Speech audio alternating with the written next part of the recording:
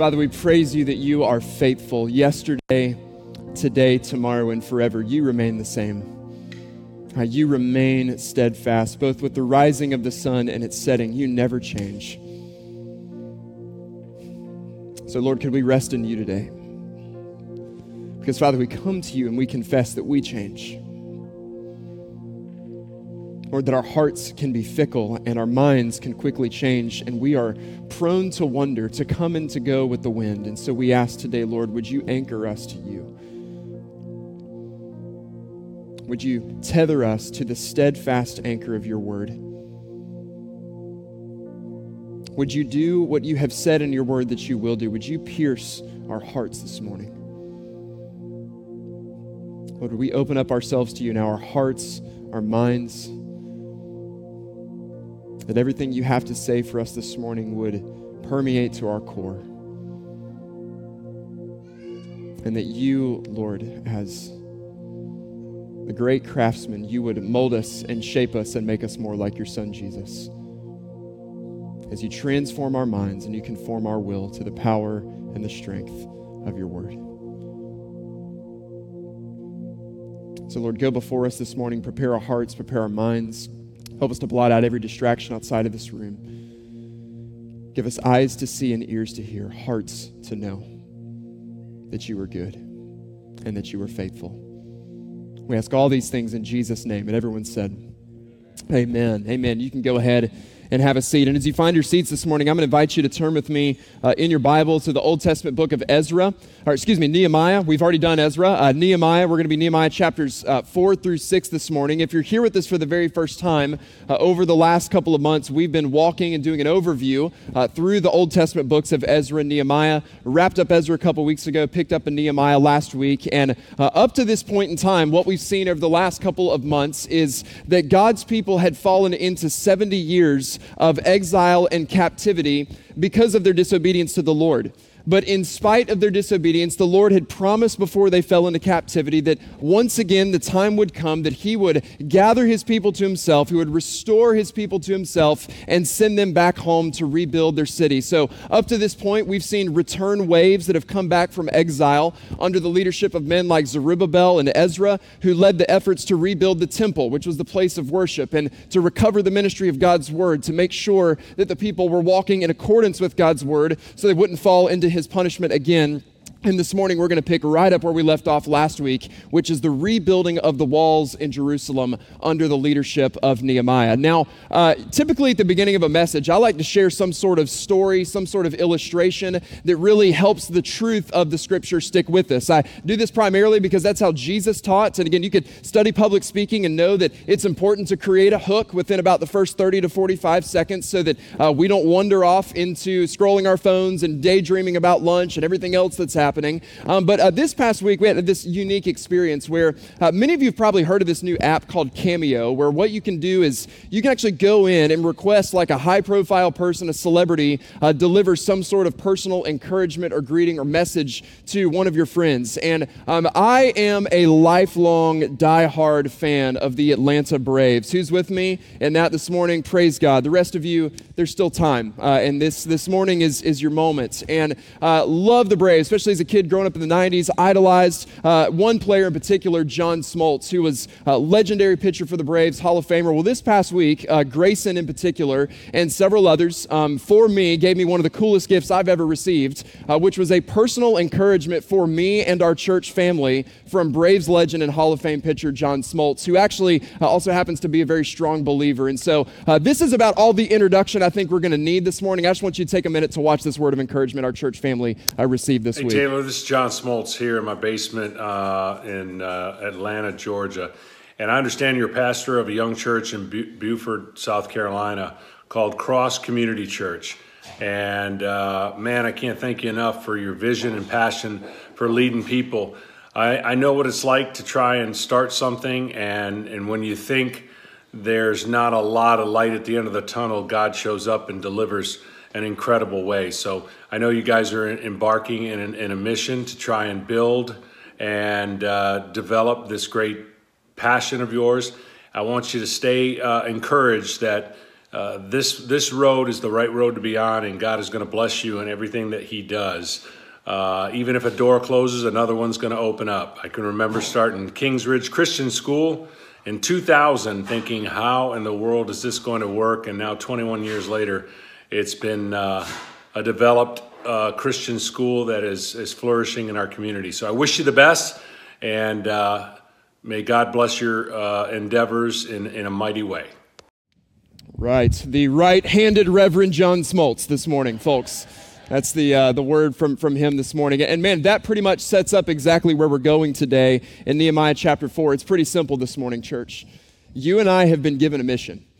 And there's going to be moments when it feels like it's impossible, and we better believe that the enemy at every single turn is going to do everything that he can to distract us. But what we have to do is remain encouraged, remain steadfast, and continue with unrelenting focus, fulfilling what it is the Lord has given us to do. So if you're following along in your notes this morning, what we're going to see as we work through Nehemiah 4 through 6 is that as we work, we must continually be on guard against the external threats of the enemy and the internal sins of the body as you and I carry out our mission of proclaiming the eternal glory of the Lord. Some threats are going to be external and they're going to come from the world, but there's other threats that can be internal and can even come within the church. And we, with great focus, have to keep the main thing, remain steadfast, and carry out the work that the Lord has given us to do. So let's read from God's Word together this morning, Nehemiah chapter 4, beginning with verses 1 through 9. It says, "Now when Sanballat heard that we were building the wall, he was angry and greatly enraged, and he jeered at the Jews. And he said in the presence of his brothers in the army of Samaria, 'What are these feeble Jews doing? Will they restore it for themselves? Will they sacrifice? Will they finish up in a day? Will they revive the stones out of the heaps of rubbish, and burned ones at that?' And Tobiah the Ammonite was beside him, and he said, 'Yes, what they are building, if a fox goes up on it, he will break down their stone wall.'" Here's Nehemiah's prayer, verse 4. He says, "Hear, O God, for we are despised. Turn back their taunt on their own heads and give them up to be plundered in a land where they are captives. Do not cover their guilt, and let not their sin be blotted out from your sight, for they have provoked you to anger in the presence of the builders." Verse 6, "So we built the wall. And all the wall was joined together to half its height, for the people had a mind to work. But when Sanballat and Tobiah and the Arabs and the Ammonites and the Ashdodites heard that the repairing of the walls of Jerusalem was going forward and that the breaches were beginning to be closed, they were very angry. And they all plotted together to come and fight against Jerusalem and to cause confusion in it. And we prayed to our God and set a guard as protection against them day and night." So as we carry out the Lord's work, we see first this morning, church, that we should expect the enemy's opposition. Now, this is not the first time we have made this point over the last several weeks. Because as we've looked at the books of Ezra and Nehemiah, we've followed this same repetitive cycle now for a couple of months. There's a commission by a governing authority for the Jewish people to return and to take on a building project. When the project begins, they face opposition from their neighbors and from their enemies, but ultimately the project is still brought to completion. So here we are, round 3. As they're working, there's these two men, Sanballat and Tobiah. They were both local administrators, so the work that the Jewish people was doing threatened their authority. They didn't like what they were doing. So in their anger, they start to mock them. They start to jeer them. They start to level threats against them. But instead of engaging them, instead of being drawn out from the work and distracted from the work, Nehemiah simply calls out to the Lord. He asks for the Lord to rise up, and he leaves these men ultimately to the judgment and to the justice of God. But nevertheless, we see in verses 10 through 13, they realize that they still need more people to rise up with them and do this work. And then this is what we find down in verse 14. Nehemiah says, "And I looked and arose and said to the nobles and to the officials and the rest of the people, 'Do not be afraid of them. Do not be afraid of them. Remember the Lord.'" I want you to say that with me this morning. Remember the Lord, who is great. Everyone say great. And awesome. Everyone say awesome. "And fight for your brothers, your sons, your daughters, your wives, and your homes." So these actions draw even more attention from their enemies. And then here's how the chapter closes out in verses 15 through 20. It says, "When our enemies heard that it was known to us and that God had frustrated their plan, we all returned to the wall, each to his work. From that day on, half my servants worked on construction and half held the spears, shields, bows, and coats of mail. And the leaders stood behind the whole house of Judah who were building on the wall. Those who carried burdens were loaded in such a way that each labored on the work with one hand held on his weapon and the other with the other, and each of the builders had his sword strapped at his side while he built. The man who sounded the trumpet was beside me, and I said to the nobles and the officials and to the rest of the people, the work is great and widely spread, and we are separated on the wall, far from one another. In the place where you hear the sound of the trumpet, rally to us there. Our God will fight for us. So this is a pretty powerful picture. They take on this work of rebuilding the wall. They're facing opposition as they go. So it's a massive construction project that they're undertaking here. And in the midst of all this, they have people mocking them, jeering at them, threatening them. And so they basically call in more people, bring them together. And this is the picture that we get. I'm going to use a couple of props this morning. This is the picture that we get. In one hand, it says they had their tools and they're doing the work. They're completing the work. But in the other hand, it says they have their weapons. Now, ironically, I had a sword at home, but not a mallet hammer. Dustin hooked me up with this morning. Make an ugly face at me during my sermon today. I dare you. Of course, in South Carolina, some of you have better weapons than that with you right now. It's okay. So this is the picture that we have. They're working along. They're working with one hand. They've got the hammer. The other hand, they've got their weapons. And so they're still focused on the work that the Lord's given them to do. But at the same time, they have to be aware of the fact that their enemies are right there. And they're trying to threaten this work. But it's, as we saw last week, it's not just a passive praying. It's an active praying. They don't just pray, Lord, will you do this, and do nothing. They pray, and then they get to work. They pray, and they take up their hammers. They pray, and they take up their swords. And they trust and believe that it's the Lord that's going to do this work through them. Church, when we participate in God's kingdom work, we will face opposition. We will. The Apostle Paul warns in 2 Timothy chapter 3, verse 12. He says, all who desire to live a godly life in Jesus Christ will be persecuted. This is the promise for every one of us who are followers of Jesus. This is to be the normal Christian experience. We will face opposition. But again, you and I have just lived in a place where we haven't had to experience that a whole lot, which is why when we do face even the slightest semblance of opposition, many of us just start to cower back in fear. And we stay silent and we keep our mouths closed with the good news of Jesus. And church, I think the time has come again that we once again need to remember the Lord. We need to remember our God who is great and awesome, and the trumpet needs to be sounded again. It's time for the people of God once again to rally together with the confidence that our God will fight for us. That with the sword of his word in one hand and making disciples, that hammer in the other hand, we are at the same time working to fend off the enemies as we continue carrying out his kingdom work. And every step of the way, we have to know that we're going to face external opposition, but not every threat comes from the outside. Some threats come from the inside. When we get to chapter 5, we see that many of the Jewish people are going through a really difficult time, and they're struggling to have enough food. So they get to the place where they'll mortgage their land and property. They give themselves into slavery to their own people. They borrow money from the Jewish nobles, and the Jewish nobles force them just to pay taxes, but then the Jewish nobles charge them interest for this. And this is a problem because that was a direct violation of the Jewish Mosaic law. If you look in Deuteronomy 23:19, that the law clearly said, you shall not charge interest on loans to your brother. Interest on money, interest on food, interest on anything that is lent for interest. Instead of helping their spiritual family in time of need, they were taking advantage of them in order to gain more money for themselves. And this just enrages Nehemiah because once again, the Lord has brought the people back out of their bondage of captivity, and once again, they're ignoring his word and falling back into sin.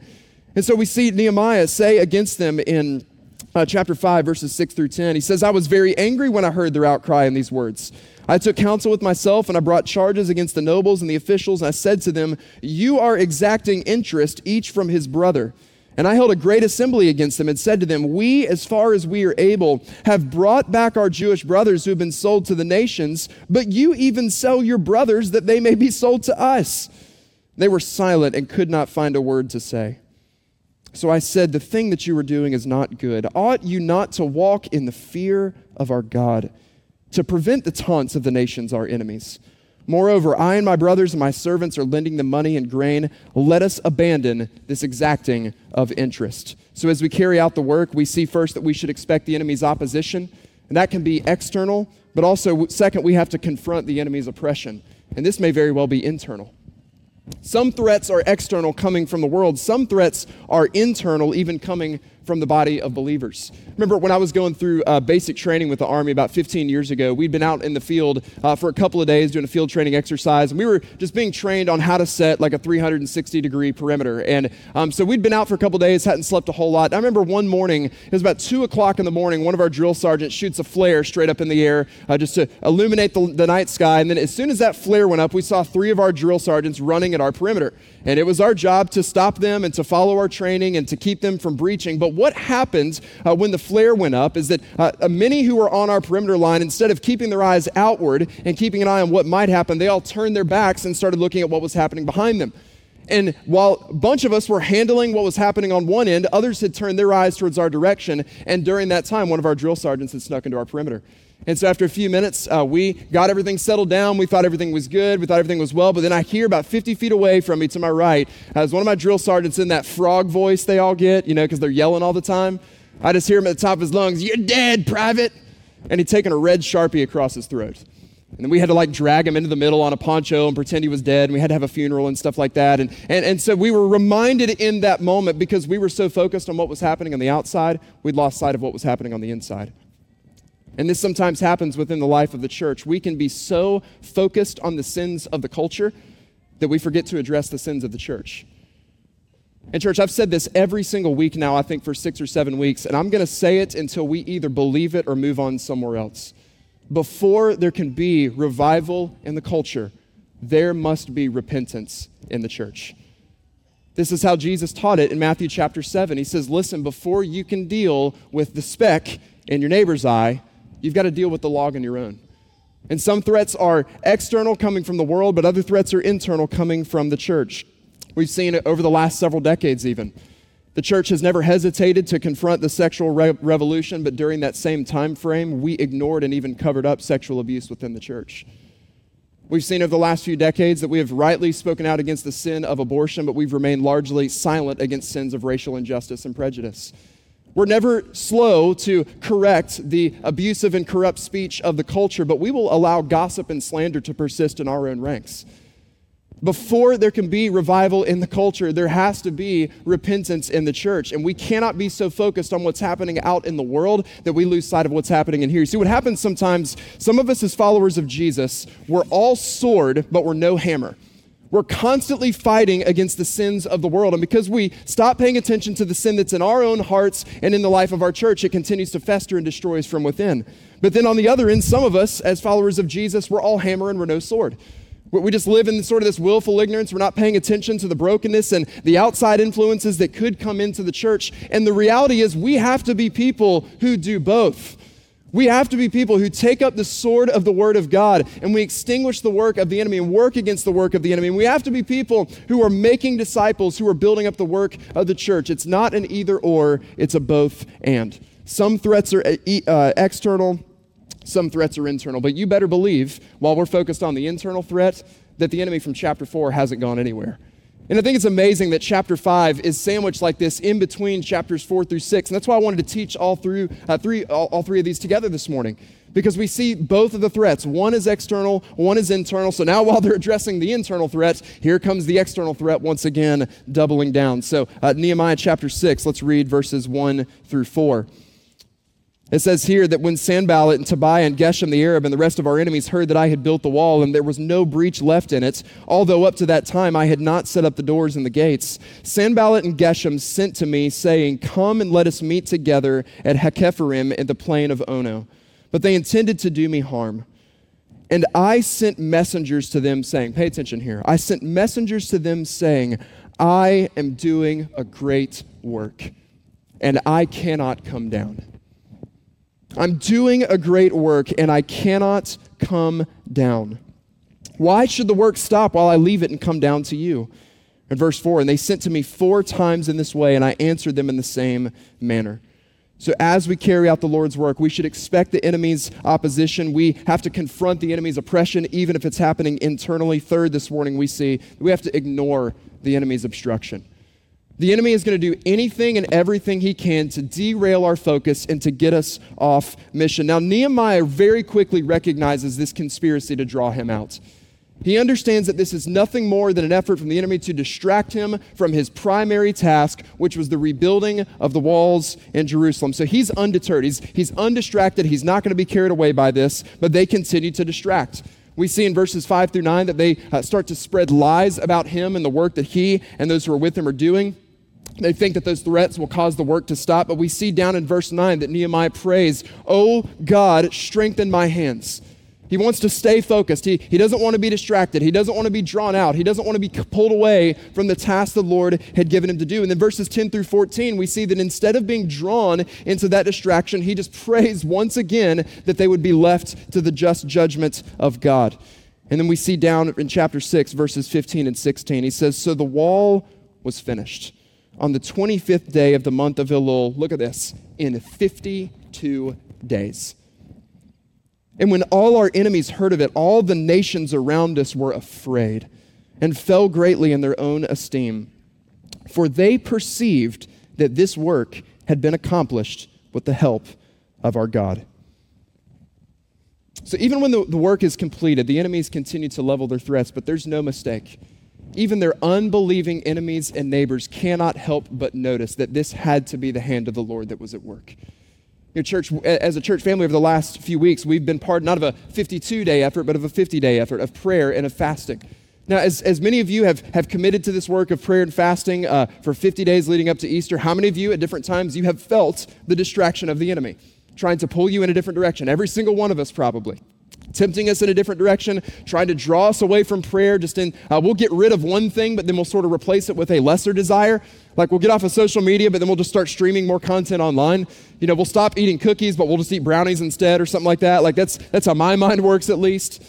And so we're quickly and easily drawn away. We know that the enemy is going to work to oppose us at everything he can do to distract us each step of the way. But what we are praying for is for God to move in such a way in our church family and in our community that even the unbelieving world looks at this and they cannot deny that God's hand has been at work. That they have to know that's not normal, what's taking place. And this is what we're desiring to see, and that's why we continue to press in to this mission. But just like God's people in Nehemiah 4 through 6, you and I have to know the enemy's going to work to distract us each step of the way. So just very quickly this morning, I want to look at three primary distractions to our mission. Three primary distractions to our mission, things that the enemy will try to use to draw us out and keep us from being focused on what the Lord has given us to do. The first one really summarizes all three of them, and it's spiritual forces. Again, it goes against our modern sensibilities, church, but we can never minimize the fact that there are forces of evil that are working in the unseen realms to draw us away from the Lord. We can never minimize the reality of spiritual warfare. The Apostle Paul writes in Ephesians chapter 6, verses 10 through 12, he says, "Finally, be strong in the Lord and in the strength of his might.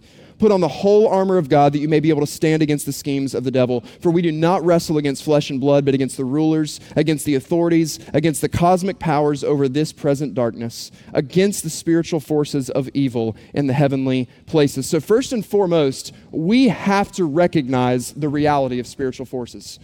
We have to recognize the reality of spiritual warfare. But more specifically, in the realm of those spiritual forces working, there's two ways I believe primarily in the modern church that the enemy likes to distract us internally. Ways he likes to divide us and work within us internally to keep us from fulfilling that mission. One of those reasons is secondary differences.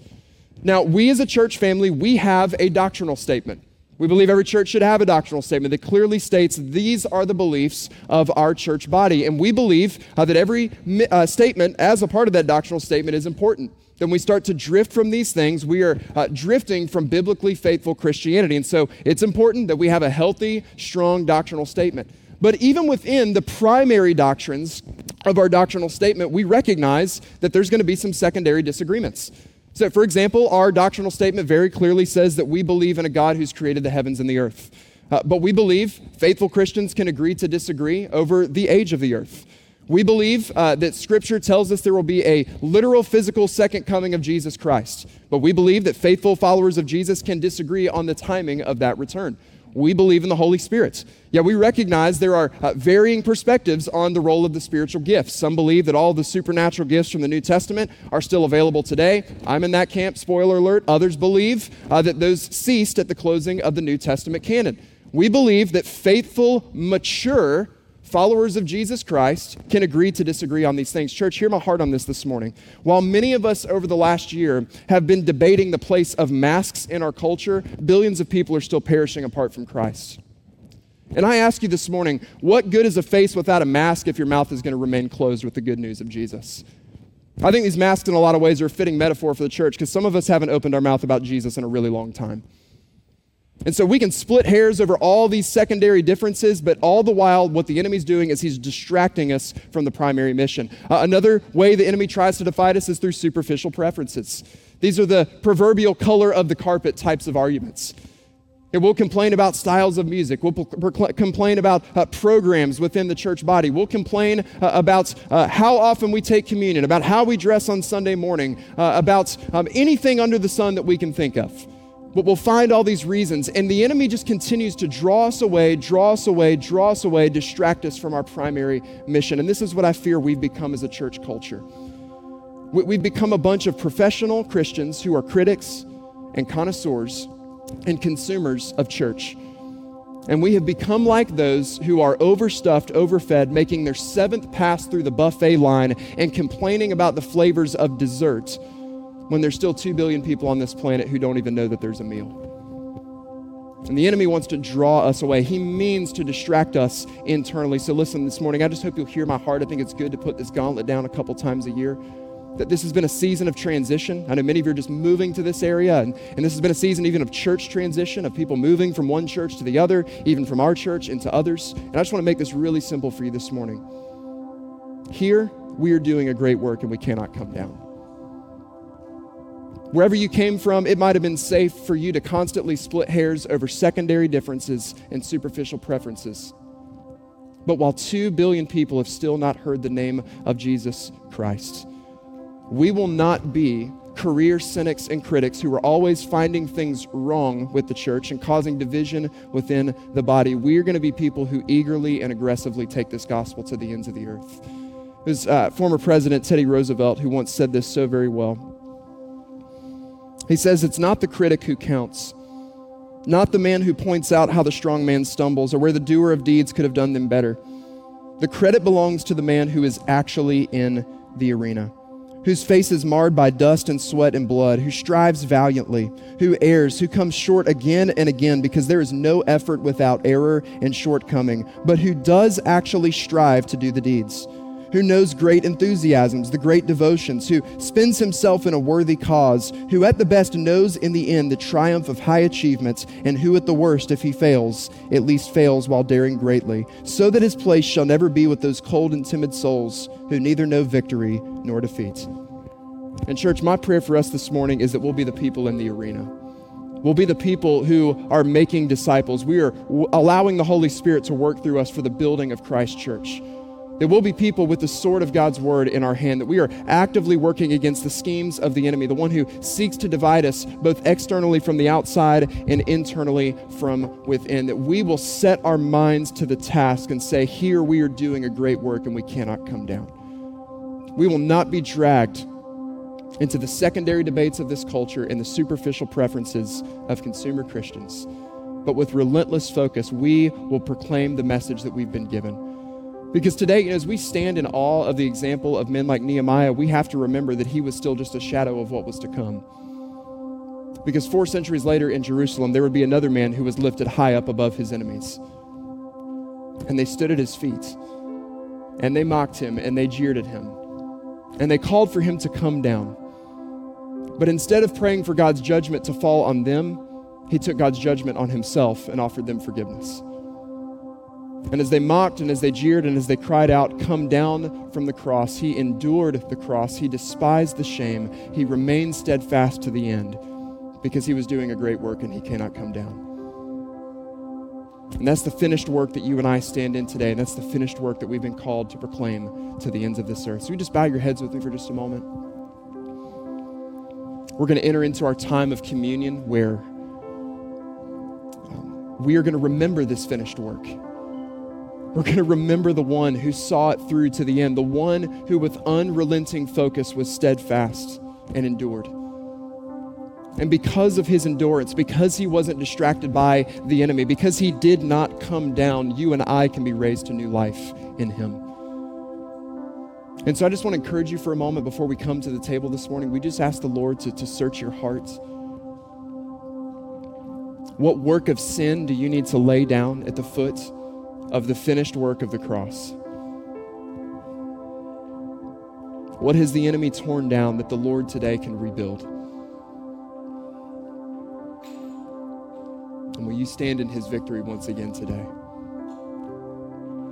So what sin do you just need to lay honestly before the Lord at his feet today?